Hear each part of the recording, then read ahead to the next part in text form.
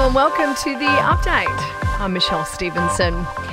America's ambassador to the UN is warning Russia of dire consequences if it furthers its invasion of Ukraine. Vladimir Putin has begun sending troops into two breakaway regions in eastern Ukraine. Belinda Thomas-Greenfield has told an urgent meeting of the Security Council there will be a swift and severe response. We must make it clear that an attack on Ukraine is an attack on the sovereignty of every UN member state and the UN Charter, and that it will be met with swift and severe consequences. While Australian embassy officials have left the country as well, consular staff have actually been moved to neighbouring Poland and Romania.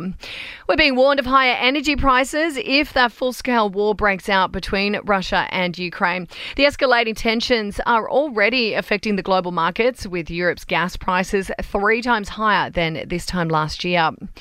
Today marks 12 months since the first rollout of the COVID vaccine. Now, it comes as Queensland looks to scrap most mask mandates from next month. While Victorian teens won't need to mask up from Saturday, kids will still need to do that though.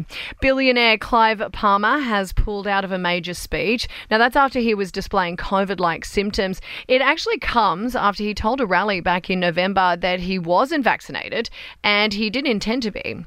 It says the WA Premier commits to 7 days of hotel quarantine once he returns from his court battle against Clive Palmer. Now, that's happening in Sydney.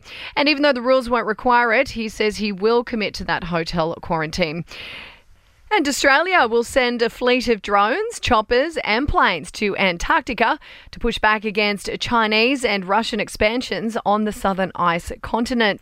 Taking a look at your sport, Novak Djokovic has now returned to competitive tennis for the first time since being deported from Australia. And the MCG will become the first Australian stadium to be entirely powered by green energy. 100% of the venue's energy will actually come from renewable sources like solar and wind. In entertainment news, now Megan Fox has laughed off being called Machine Gun Kelly's wife. An announcer at yesterday's NBA All-Star game making the faux pas, they're actually just engaged.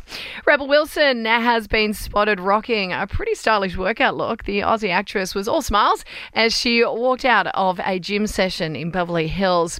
And Sex and the City star Chris Noth is back on social media. Now, that comes after weeks of silence following these sexual assault allegations that have been levelled against him. The embattled actor sharing 2 pics of his sons to Instagram.